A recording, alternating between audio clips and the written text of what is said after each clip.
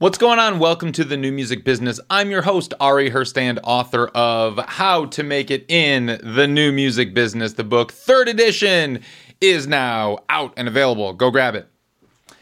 Today, my episode is a little different. I don't have a special guest. I'm trying to do this answer your questions thing more frequently, and so I put out a request to the email list. If you have any questions about anything in your music career or the music industry in general, and I'm going to go through them. Now, I got a ton, hundreds actually.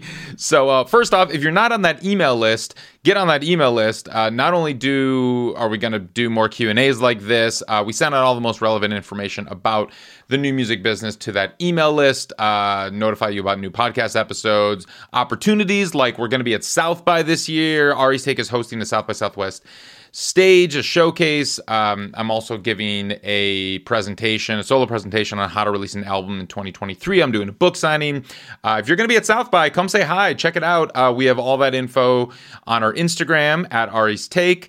Also on the email list, we'll be sending out notifications about that, which is a good opportunity to remind you to visit us on Instagram and Twitter at Ari's Take. You can find me at Ari Herstand on Instagram and Twitter. We're also on TikTok at Ari's Take, of course. And pause this show right now and hit that 5-star review on Spotify and Apple Podcasts if you could. Those really help. And hit the subscribe or follow button and let us know. You'll see us in your feed a little bit more. All right, so let's kick into the show. This episode is brought to you by DistroKid. DistroKid is a distribution service that can get your music into all the DSPs like Spotify, Apple Music, TikTok, Tidal, Instagram. Over 1 million artists have used DistroKid. I'm one of those artists. I've used DistroKid to get my music out, distribute some of my songs. As you know, as I look into all of these distribution services, I test them out. And DistroKid is great. They offer a ton of features, annual fee, unlimited uploads, and you keep 100% of your royalties. Check out distrokid.com.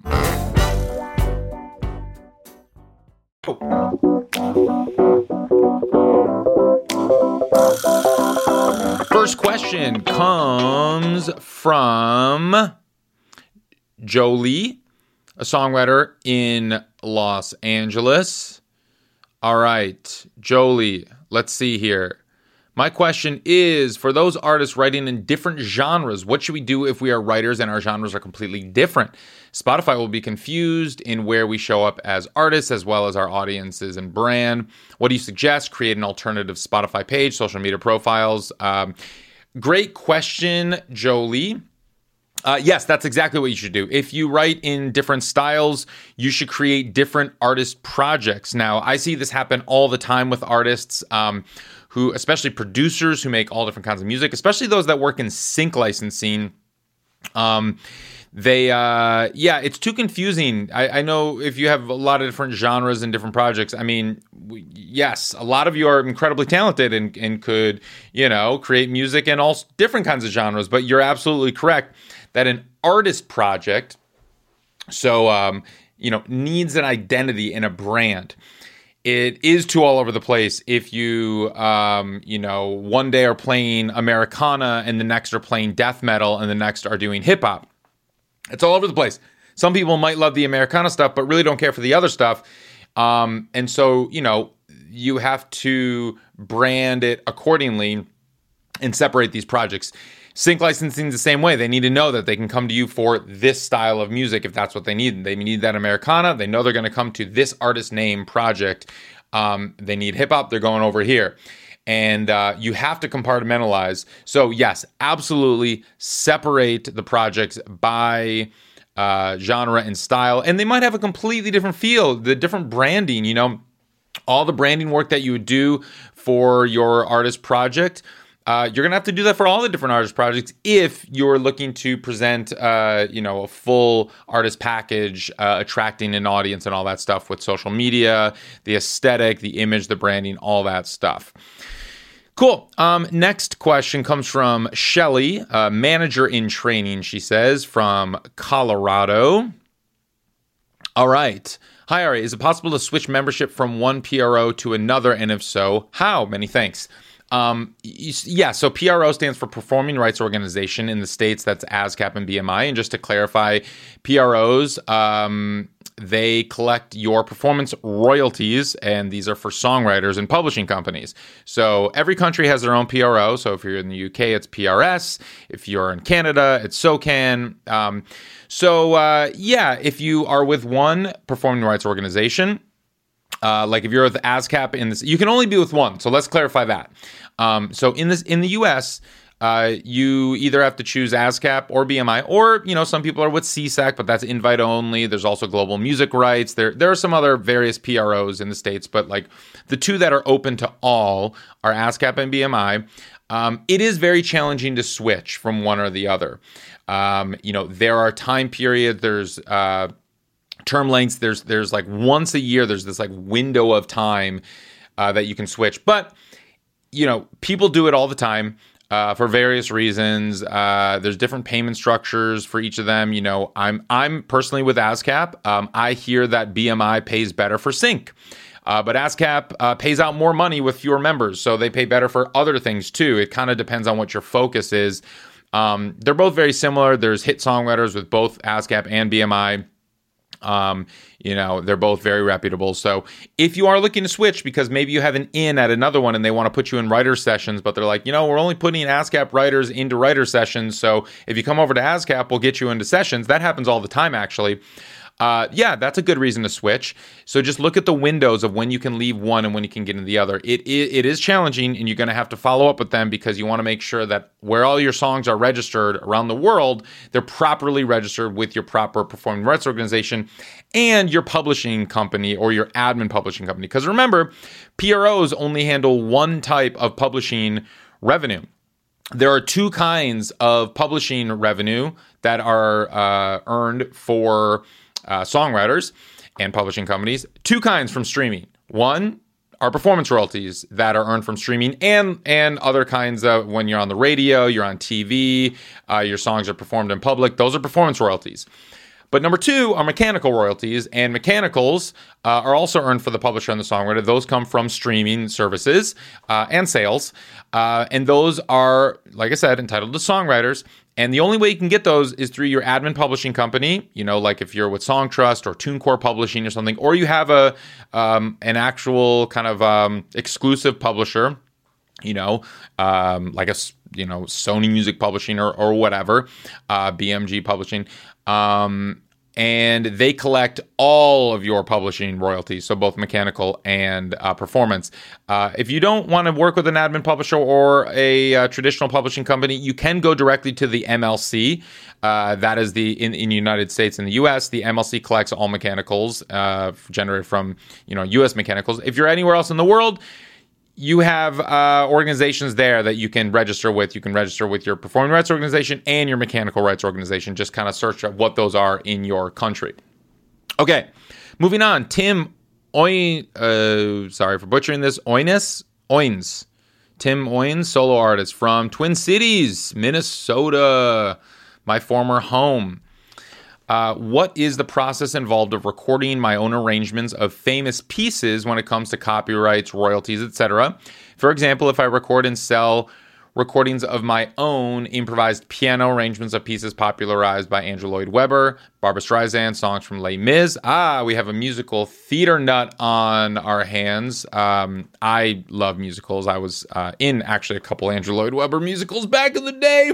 We won't get into that. So they're called cover songs, and the easiest way is just call it a cover song, and you're releasing, a cover of these kind of solo piano recordings. Call it a cover. A lot of distributors, some of the bigger ones, there's a checkbox or a little additional fee that you can pay for them to secure the cover license for you. Sometimes they don't handle it, and you have to go secure your own license, cover license, mechanical license, like Easy Song license can help you secure one of those. You don't need permission from the publisher. you just want to get that mechanical license. You don't actually need to pay that much because all streaming services are required to pay out all of the mechanicals for these cover songs to the publishers. Traditionally, you had to kind of pay for these mechanical licenses because most people were just, working in the download ecosystem. And so iTunes used to pass the money through to the artist or the label, and then the label and artist was required to pay the publisher separately. So that whole system was worked out back in the day when we were just, pre-streaming. But now that we're in streaming, you don't actually need to pay for this license. You can just put it up there, just let them know that this is a cover song, and you're fine because that's on the streaming services actually to pay out those royalties. You don't have to pay out those royalties if it's streaming only, but it is important. You should let them know there's a cover song. Now, if you're talking your own arrangements, which you're saying arrangements, if you wanted to register it as a derivative work, as a separate arrangement, that does involve a new copyright. If you want to copyright your arrangement, that also requires permission from the publisher. This I wouldn't recommend unless you're planning to make a TV show with these arrangements or get them synced or make a musical, your own musical or something like that. Honestly, I would just call them cover songs. It's very loose, the definition of what you can do with a cover song. Lawyers are going to come at me, but, lawyers are out. Don't get me started on lawyers.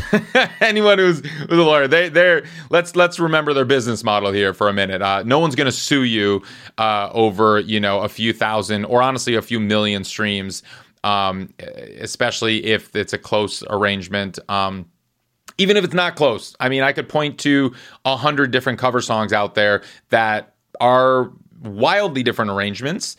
It's like I could argue that an acoustic rendition of, a hardcore song or something, or vice versa, is a wildly different arrangement. But this happens all the time. So a lot of people designate covers in this realm. So I think you're all right if you just call it a cover song. Okay. This one comes from singer-songwriter Jesse Dunks from Greensboro, North Carolina. How do I find bands to split bills with? Any research, tips, or resources for finding good bands to play with? Great question. Honestly, the tried and true method of just going out to shows, local shows. You should really support your hometown music market. If you don't live in a hometown with a big music scene, well then you might have to drive a little bit. You might have to go out to kind of the closest local market and start attending shows and meeting musicians that way. That's the tried and true method because that they can play live, that they do play out, all that stuff. Now, there are other ways to find artists to play with. Bandcamp is a good resource. You can actually search on Bandcamp, bands in certain genres, and you can filter it by cities and genre. And so you can, start there. Of course, you can go down the rabbit hole of Instagram or TikTok and explore, what bands are following which venues are following which bands. If you're kind of in the local market, you can explore all of that. But honestly, I say the tried and true method is just get out to shows. That's the best way to do it. That's where the scenes exist, and the scene will only stay and exist if we keep it alive. So keep it alive. All right, this question comes from Jeffrey Saxophone Tall Newton. Okay, jazz saxophonist and pianist from LA, Hollywood. Jeffrey. All right. Is it possible to book festival appearances without a manager or publicist? So yes, Jeffrey, it absolutely is possible to book festivals without a manager or booking agent or any other team members. Publicists don't typically handle festivals, maybe like some, South by Southwest appearances if they're like brand showcases or blogs or something like that. But typically we're talking managers and booking agents are going to be booking festivals. Now, there are hundreds of festivals, since you live in the States, in LA. there's hundreds, if not thousands, honestly, of festivals around the U.S. I would encourage you to look at music. I think it's Festival Wizard. I should look this up. I believe that's what it's called, Festival Wizard. Musicfestivalwizard.com. They have most of the festivals of every level. We're talking both, the big ones like Lollapalooza and Coachella, but they also have the tiny ones on here. So it's like, if you just like look, actually, if you're watching this on YouTube, you'll see me share my screen. And if not, that's okay. So here's Music Festival Wizard. Let's see, they have actually all countries. So no matter where you live in the world, let's do the United States. And you said jazz. So let's look at jazz. Find your fest. So let's look at the ones. So Jazz in the Gardens 2023, Miami Gardens, Florida, Savannah Music Festival 2023 in Savannah, Georgia, Soul in the Desert Festival, Phoenix, Arizona, Seabreeze Jazz Festival 2023, Panama City Beach, Florida. Of course, there's New Orleans Jazz Festival in New Orleans, Capital Jazz Festival. So there's tons. There's 2 pages of this. There's 2, 4, 5, 10, 15. So there's 30, 40 some festivals in 2023 that are featuring jazz music of every level. Just in the States, here's Long Beach Jazz Festival. So, the thing is, some of these festivals, especially the smaller ones, they will have a way to submit to them. And you can kind of go through the front door and submit. The best way I would honestly recommend is look at all of these festivals. So whatever festival you're looking at, the smaller the better, to be honest. Look at last year's lineup first. See if you know any of the bands that played on the festival and hit them up. And, the smaller bands, the better. Be like, hey, big fan of your music. Hope we, play together sometime. I see we have a bunch of mutuals, look at their Instagram and whatever. Saw that you played the Telluride Jazz Festival or whatever, Newport Jazz or any of these festivals. Saw you played Bratfest in Madison, Wisconsin. How was your experience with it last year? And then, start the conversation. You can just DM them on Instagram. How's your experience? And they're like, oh, it was great. And it was like, yeah, we had a good time. It's like, cool. How'd you set it up? Who's the talent buyer? Who mind passing it along? We're looking to get in or whatever. Maybe you have a relationship with them. So that's a way you can absolutely get in. I always recommend finding an in. It's really hard to submit through the front door. And just a little known tip here. Most festivals will have a public submission through the front door, like South by Southwest or Summerfest or any of these festivals that take submissions through the front door of bands. Thousands of artists are submitting that way. Your chances of getting selected are very small. But there's always a back door. There's always a side door. There's always a way in that might not be super obvious, and that's why you want to get in this way. So for instance, South by Southwest, yes, you can submit through the front door, but guess what? Any showcase sponsor, any stage sponsor like we're doing, like Ari's Take is doing this year, gets to book their own lineup. So guess what? Ari's Take, we ran our own little submission process, and I went to the email list and was just like, hey, submit to play our stage. This was not through South by officially. We got to pick all of our own artists, and we found some incredible artists to put on our stage. Some are big, some are more emerging, and this is the process that you can actually get in. So there's always a side way in. There's always a back door in. So yes, you can submit through the front door, but honestly, ask around, talk to people who do it. Every festival has an in, like I just explained to you, whether it's a sponsor that's running the stage and booking their own artists. And yes, we are doing an official South by showcase. If you go to the South by website, you can look up, our stage and see our lineup there. All the artists are getting in the press releases, all that stuff. You'd think that they were selected by South by officially, but they weren't. They were handpicked by the team at Ari's Take, and me. And that's just kind of how that works. And so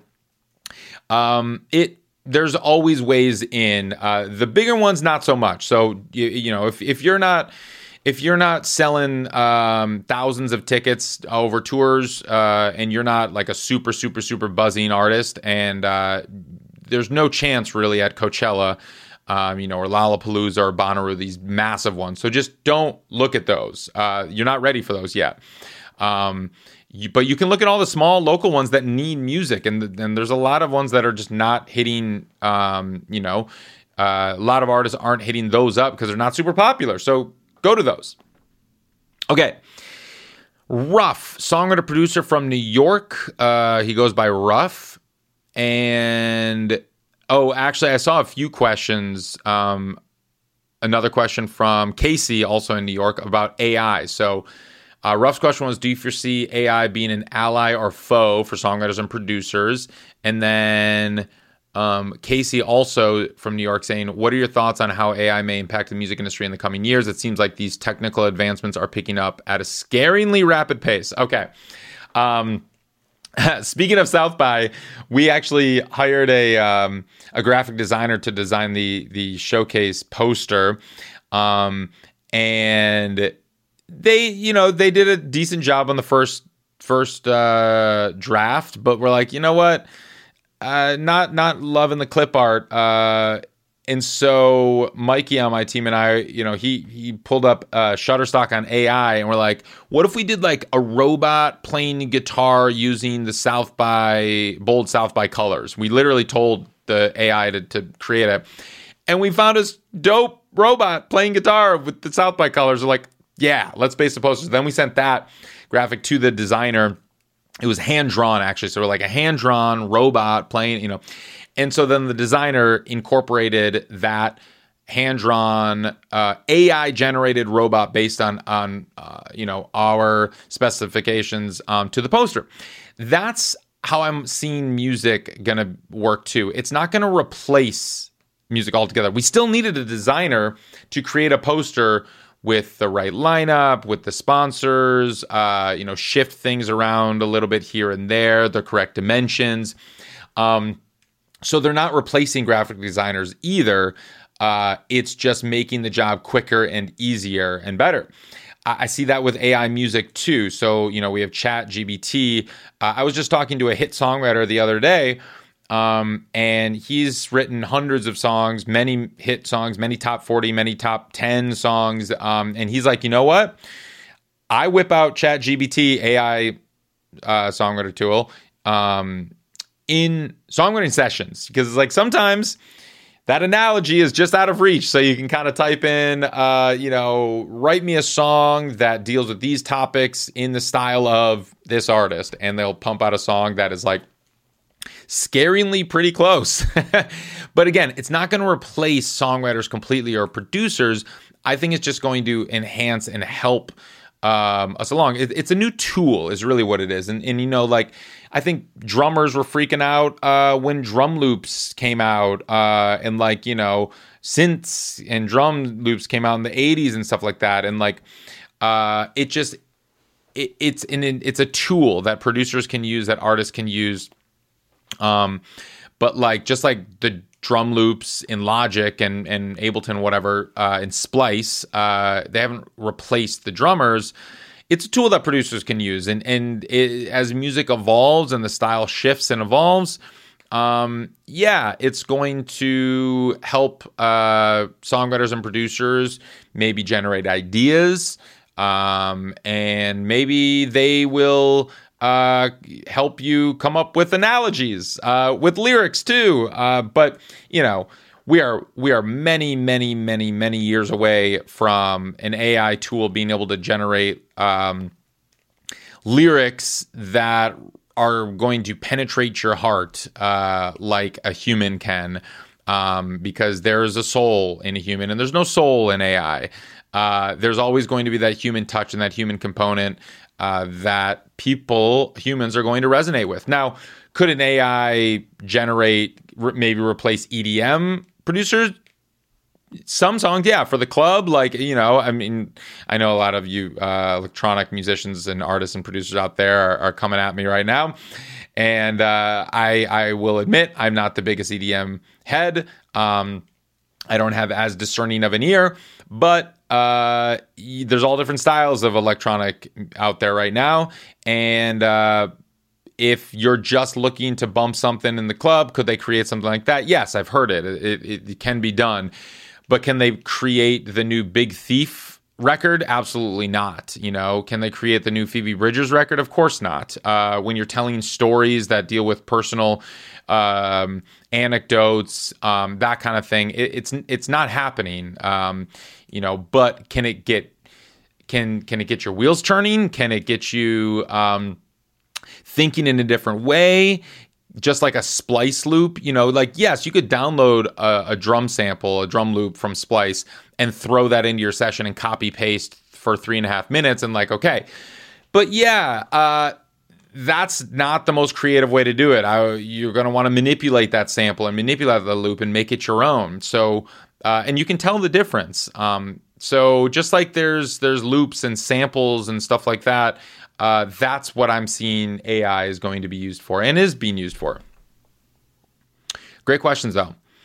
Real quick, I want to let you know about Two Lost. Two Lost is a new distribution company to the space, and let me tell you, I am very impressed with them. I got a full deep dive demo with the founder, and they're very innovative. And when you come into the distribution space at this stage with how crowded it is, you better be innovative, and they are.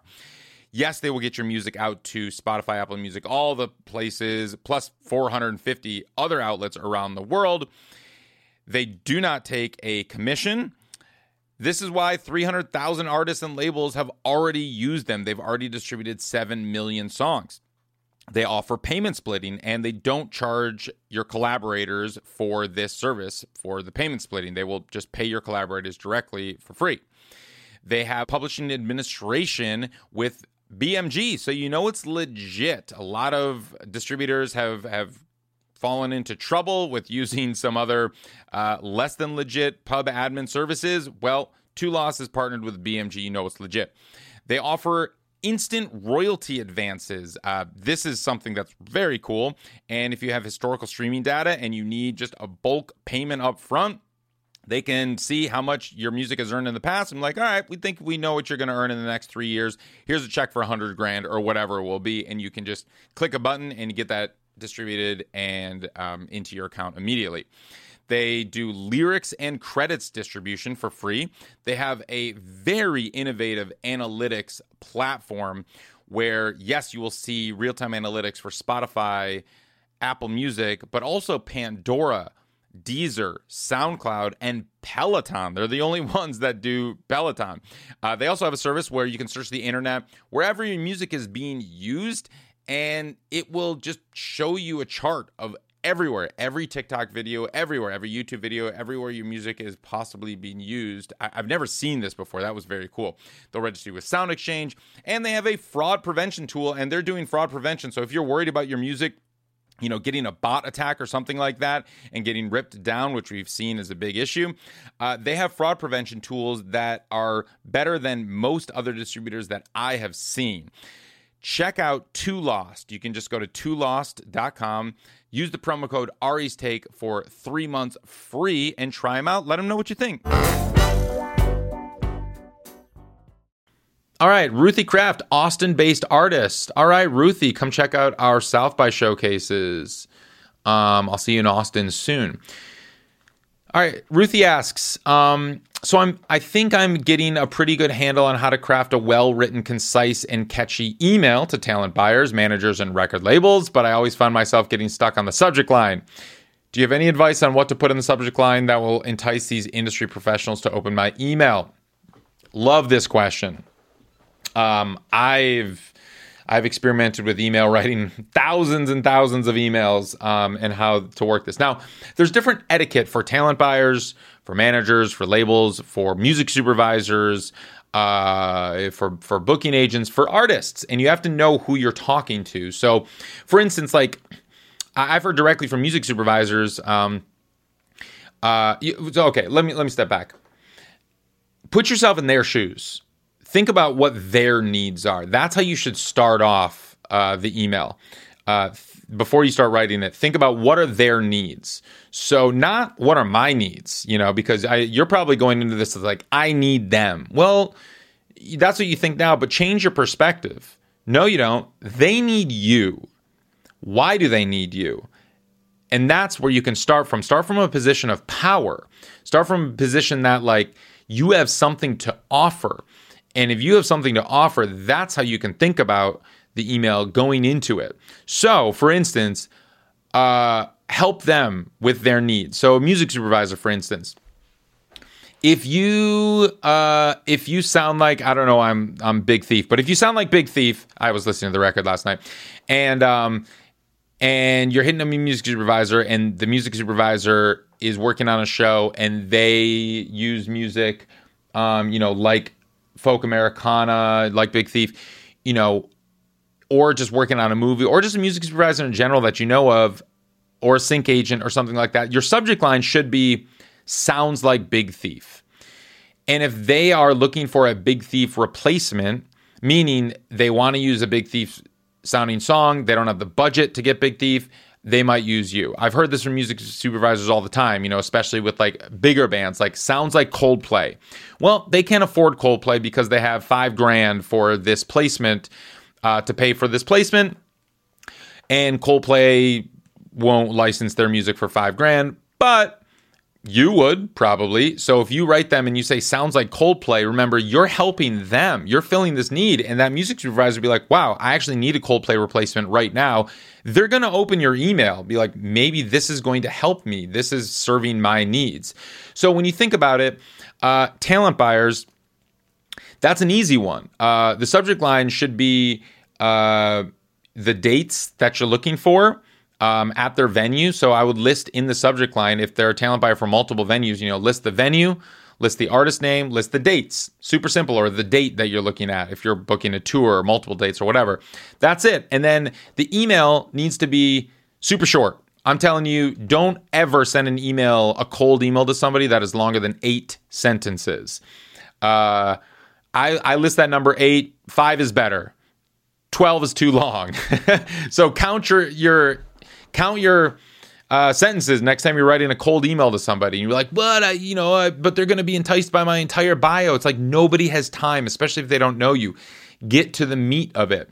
Now, that being said, you can include extra information after your, in your signature and your sign off, or say like more info below, and they can like view that. But like to get to it, if you can get to your point within 4 sentences, get to your point within 4 sentences. And then you can say, thanks so much, signed, Ruthie, and then more info below. And then under your name, you can put like your stats, your social stats, press quotes, almost like a one sheet right in your signature there. Or you can put links directly out, link to your new video, or your Spotify or Instagram, and all that kind of stuff. I recently on this show, on the New Music Business Podcast, I spoke to 2 talent buyers, one from the Troubadour and one from the Brooklyn Bowl. And they actually said that they like seeing kind of all of the info in the email, but, below. So you get the first few sentences, get it out of the way. Hey, so-and-so, looking to book this show at your venue on this date or these dates. They want show history. So give them ticket history. It doesn't matter. You have to, again, put yourself in their shoes. They need to know that you're going to sell out their club. If you're looking at a 250 cap room and you sold 220 tickets at your last show, 215 at the show before that, 185 at the show before that, absolutely. And you're booking a record release show, hit them up and give them that info. Did 215, did 285, they're going to respond really well to that. Like, sweet. They might verify that. They might, email their friends that booked those venues and be like, hey, how many tickets did this artist do? So don't lie. But that's an email. That's all they need to know. So it's like, hey, looking to book our record release show at your club on these dates. Here's our ticket history. Let me know if I can grab a hold. That's the email. And then you could say, more info below. And then below your name, you can put, all right, links to live videos. Here's a Spotify. Here's our Instagram. Here's our music. You can put all the stuff there, press quotes and social numbers. And we have X number of listeners here and blah, blah, blah, blah, blah. You can put your promotional ideas. You can add a sentence in there and be like, hey, we're going to be running ads and we have a street team on the ground and we have 300 email subscribers in this city. That kind of stuff is enticing, but honestly, they want the ticket history. So if you don't have ticket history, well, then either team up with bands that do and pitch that. It's really hard to book a club, especially a hard ticketed club, if you don't have ticket history. So you can do it, but then you better have very, very, very strong online numbers, and it's not just like, hey, we have 50,000 monthly listeners. Well, those monthly listeners could be scattered all over the world.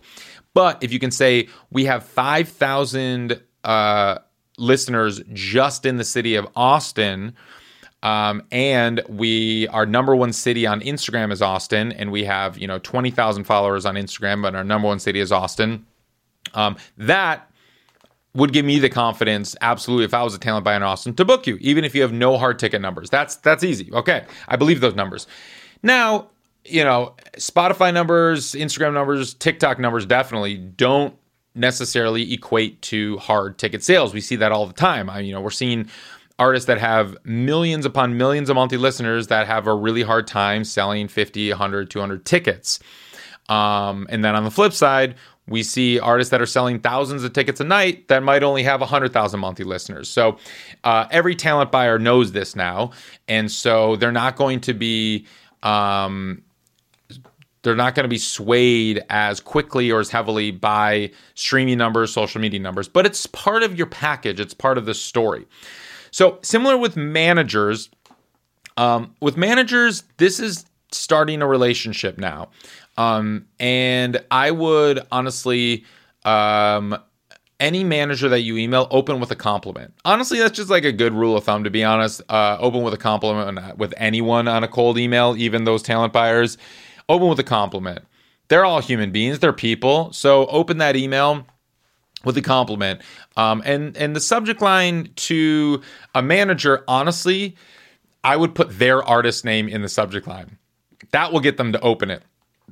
And if you kind of either sound like that artist or you want to play with that artist or whatever, you could even put their artist X your name, because they'll be like, wait a minute, my artist, I should open this. That's going to get them to open it. If you just put in the subject line, want to manage me? Nah, that's going straight to the trash, probably going to be, put in the spam filter, to be honest. But if you put their artist name in there, it shows, okay, and then you open it with it's like, hey, so-and-so manager, really loving XYZ artist, new song, congrats on the release. I saw the rollout plan, brilliant how you did that. It's a beautiful song. It's been on repeat for me. They take great pride in their artists, so compliment them, celebrate their releases, celebrate what they've been doing. They've been working really hard on releasing their artist song or putting the tour up.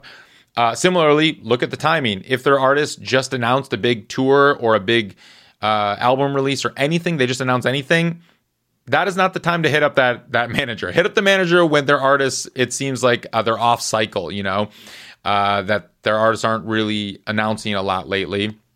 That will also help you with that open. Yeah. Hopefully that helps you, Ruthie.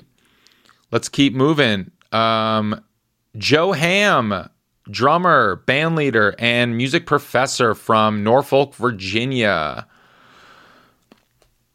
I'm a drummer living in Norfolk, Virginia Beach, Virginia. We have tons of talent in Virginia, but the industry doesn't stay here. The question I face is move to a more expensive city where the costs of living are ridiculous, or invest in my city and improve the music business and benefit from it. Thinking big picture, long term, about continuing music full time without teaching music, which as a professor and teaching artist is a bunch of my bread and butter. What is a realistic take on where to live, or if that really matters in the digital 21st century industry? Great question, Joe. So this question is completely dependent on what your goals are. If you have my new book, I've updated the entire first chapter talking a completely new approach on goals. And goals, you got to create those SMART goals: specific, measurable, SMART, specific, measurable, achievable, SMAR, realistic, SMART, time bound, specific, measurable, achievable, realistic, time bound, SMART, SMART goals. If you know what your goals are, then you know what you can, where you need to be to achieve them. So if your goal, for instance, is to be a pop songwriter and you want to write and get songs cut by pop stars, and then yes, you need to be in LA, or Nashville, but really LA.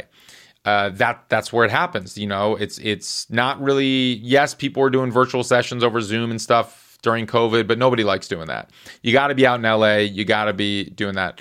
Or Nashville a little bit, not so much New York anymore, but well, Danny will kick my ass for saying that. Or New York. There's the Antisocial Producers Club in New York. Check them out. I love New York, but a lot of the songwriters and producers have left New York for LA or Nashville. But New York is thriving. Sorry, Danny. New York is great too. If you want to be a songwriter or pop producer, obviously if you want to be a country songwriter or producer, Nashville is where you want to be. Hip hop, Atlanta, Miami, Latin, Miami. These are where the scenes are. So it depends on what you're looking to do. You're going to be inspired by the talent in your home market. And this is your network. Friends like helping friends. So you're going to make friends with other people in your network and you're going to grow together. So, LA, yes, the cost of living is very expensive as compared to probably Norfolk, Virginia. But there's a lot more money out in LA. There are a lot more opportunities, a lot more gigs. If you're a teacher, you said, okay, I don't know what you charge an hour for a lesson, but you could charge probably 5 times that in Beverly Hills. So, you can go to Beverly Hills or the Palisades or Bel Air or even the Valley and probably charge, 100, 125 an hour for lessons for kids. Because that's kind of the going rate here. So yes, everything is more expensive. The cost of living is, but you can actually make a lot more money too. You just have to know how to price it.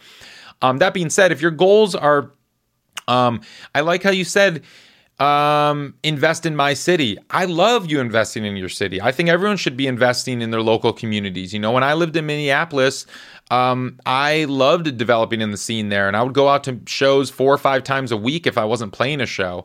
So really think about that. Support your local community, support your local network, and invest in that hometown of yours. I love that too. So really think about if the SMART goals that you set for yourself, if you can achieve those in your hometown, and maybe you can. If your goals are just kind of doing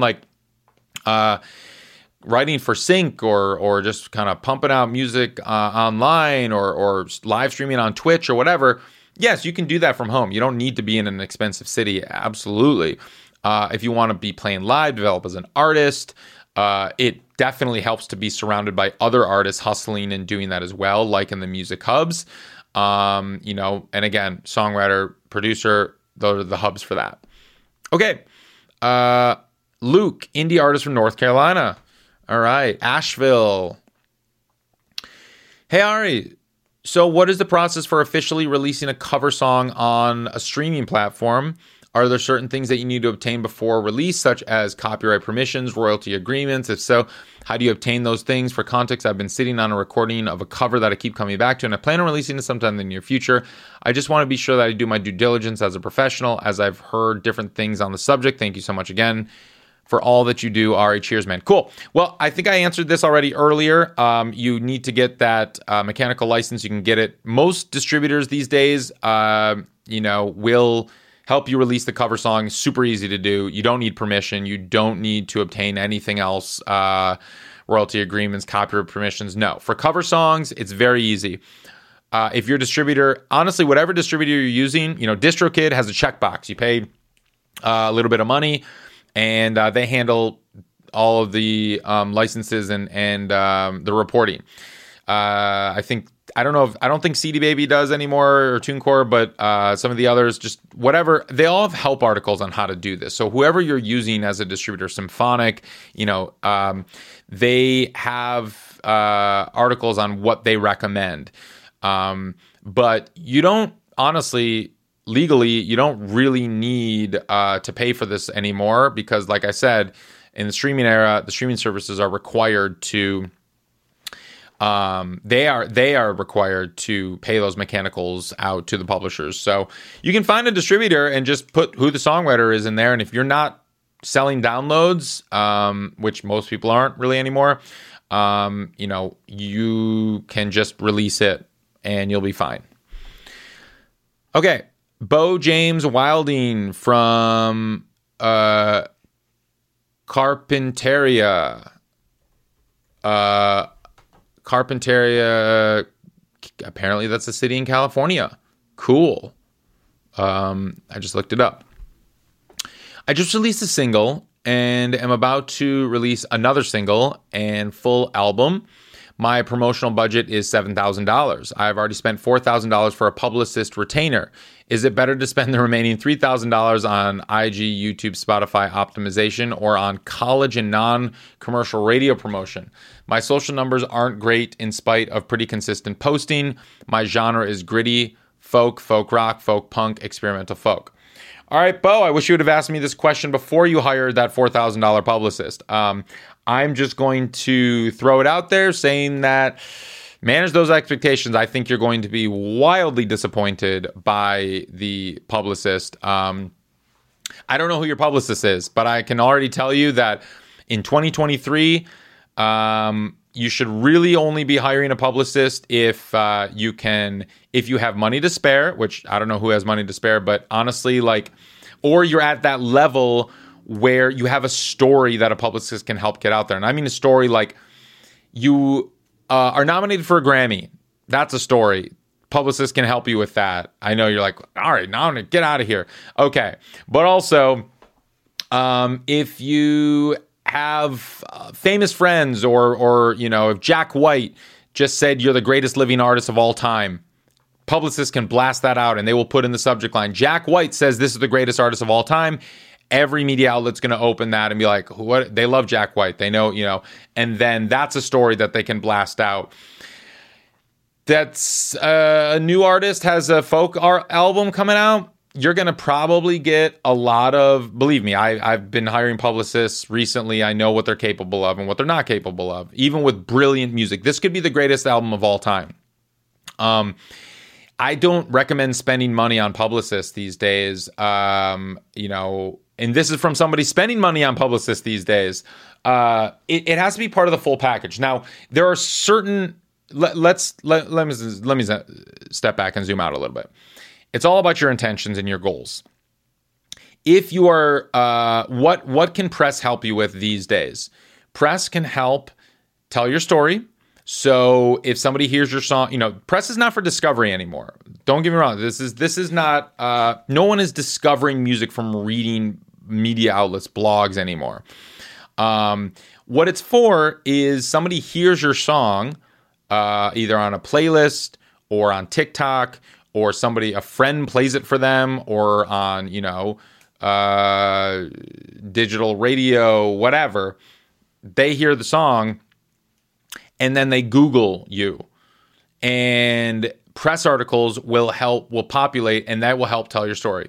So publicists can help you get that, but so can SubmitHub. So if you're just looking for something to populate Google, spend $50 on SubmitHub to get some blog articles written. Don't spend $4,000 on a publicist.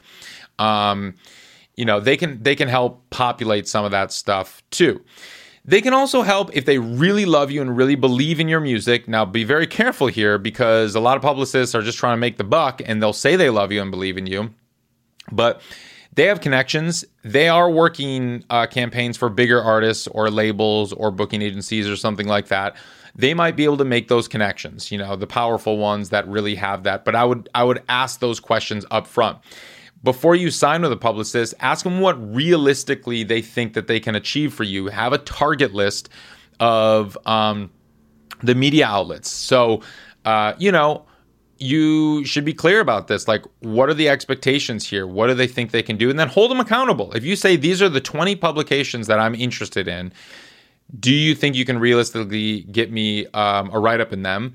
Then if they say yes, okay, hold them accountable. At the end of this campaign, if they haven't gotten you a single one, I'd ask for my money back. Now, how publicists work is their business model is they get paid no matter what. They get paid whether they get you one write-up, 1,000 write-ups, 0 write-ups. And oftentimes they're going to blast out media releases, press releases. Some outlets will just reprint those press releases, and some outlets these days, believe it or not, are pay to play. Some of the bigger outlets right now, they will write about you if you pay them. Meaning, an outlet might, I heard like Flaunt magazine, I have a whole list of these that are pay to play right now. Not all of them all the time, but many of them do. You pay them a few $100 and they will write about you. There's nothing illegal about this. And, journalistic ethics have been thrown out the window when people stop subscribing to publications because they got to make a living too. So this is kind of against a lot of publicists and journalistic belief systems, but that's just the reality of the era right now we're in. Even Rolling Stone was doing this for a minute. So it's like you can pay publications directly. There are some publicists that have new business models that will say, pay $1,000 and we will guarantee you a couple write-ups in these various publications. And here's a list of 20. And, they'll go to the publications and the publications can say yes or no. So that if they want to keep their quality up, but honestly, it doesn't really hurt them if they just post about you and they don't post about it on social media and it's in the back end of their website or whatever. You can publicize it. Win-win for everybody, I guess. So sorry, Bo. I know this is not what you want to hear because you already hired a publicist.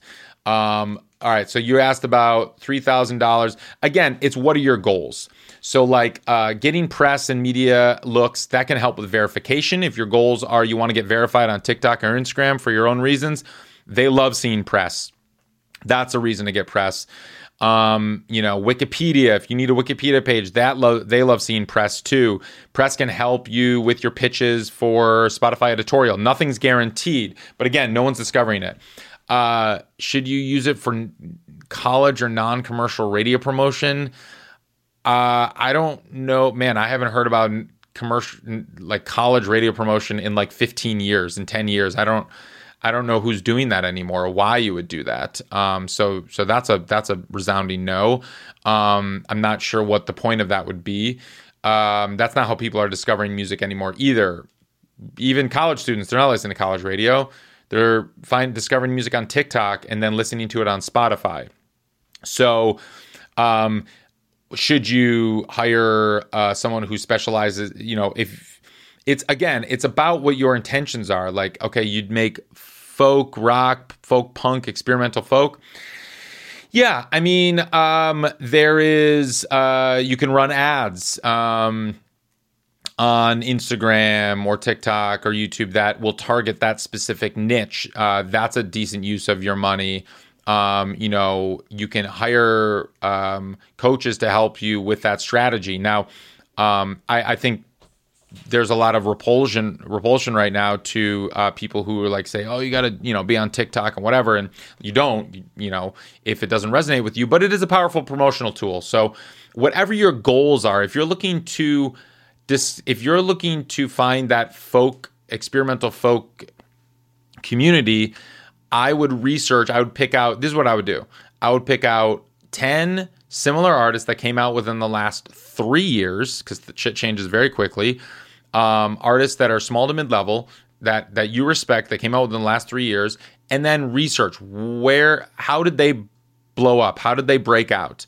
One write-up or even 10 write-ups in newspaper, local magazines, local publications, blogs, podcasts, whatever, is most likely probably not how they built their audience. but it does give legitimacy and validity.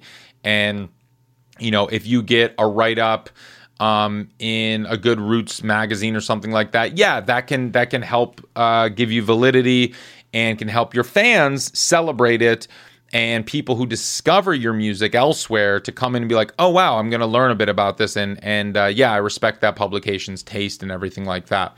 You have the money. I just spoke to a TikTok expert yesterday. He's like, don't even think about an influencer marketing campaign if you don't have at least $10,000 to $15,000. And even that amount for an influencer marketing campaign, it's almost like hiring a publicist. It's like hit or miss. You're going to pay these influencers to make videos with your music. It might catch, it might not. You might have just wasted 15 grand. So that's also not a great way to do it. Running ads is honestly one of the tried and true as the last 3-4 years that you're going to generate results. But again, what are your goals? What are your intentions? You can run campaigns within Spotify. There's discovery mode right now that's in Spotify. That's very new. It is starting to be rolled out. Ask your distributor if you have this discovery mode. Make sure you're following Spotify's recommendations on how to release music, regularly. There's the waterfall technique on how to, release to trigger the Spotify algorithms and all of that stuff. So again, it's about your goals. It's about your intentions. What are you looking for? That is, the budget. $7,000 is a very healthy promotional budget, and we can kind of dig into a deeper conversation as well of where to put that. So for right now, I'm gonna pause that. Hopefully this was helpful. This is probably part 1 of maybe part 3 or 4 parts, because I have hundreds of questions to get through. I'm not gonna get through all of them, but maybe I'll get to yours. All right. So until next time, thank you all so much for listening. Have a great day.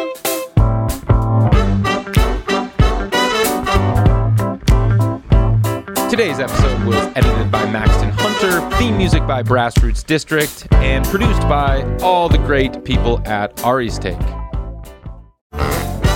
This episode is brought to you by DistroKid. DistroKid is a distribution service that can get your music into all the DSPs like Spotify, Apple Music, TikTok, Tidal, Instagram. Over 1 million artists have used DistroKid. I'm one of those artists. I've used DistroKid to get my music out, distribute some of my songs. As you know, as I look into all of these distribution services, I test them out. And DistroKid is great. They offer a ton of features, annual fee, unlimited uploads, and you keep 100% of your royalties. Check out distrokid.com.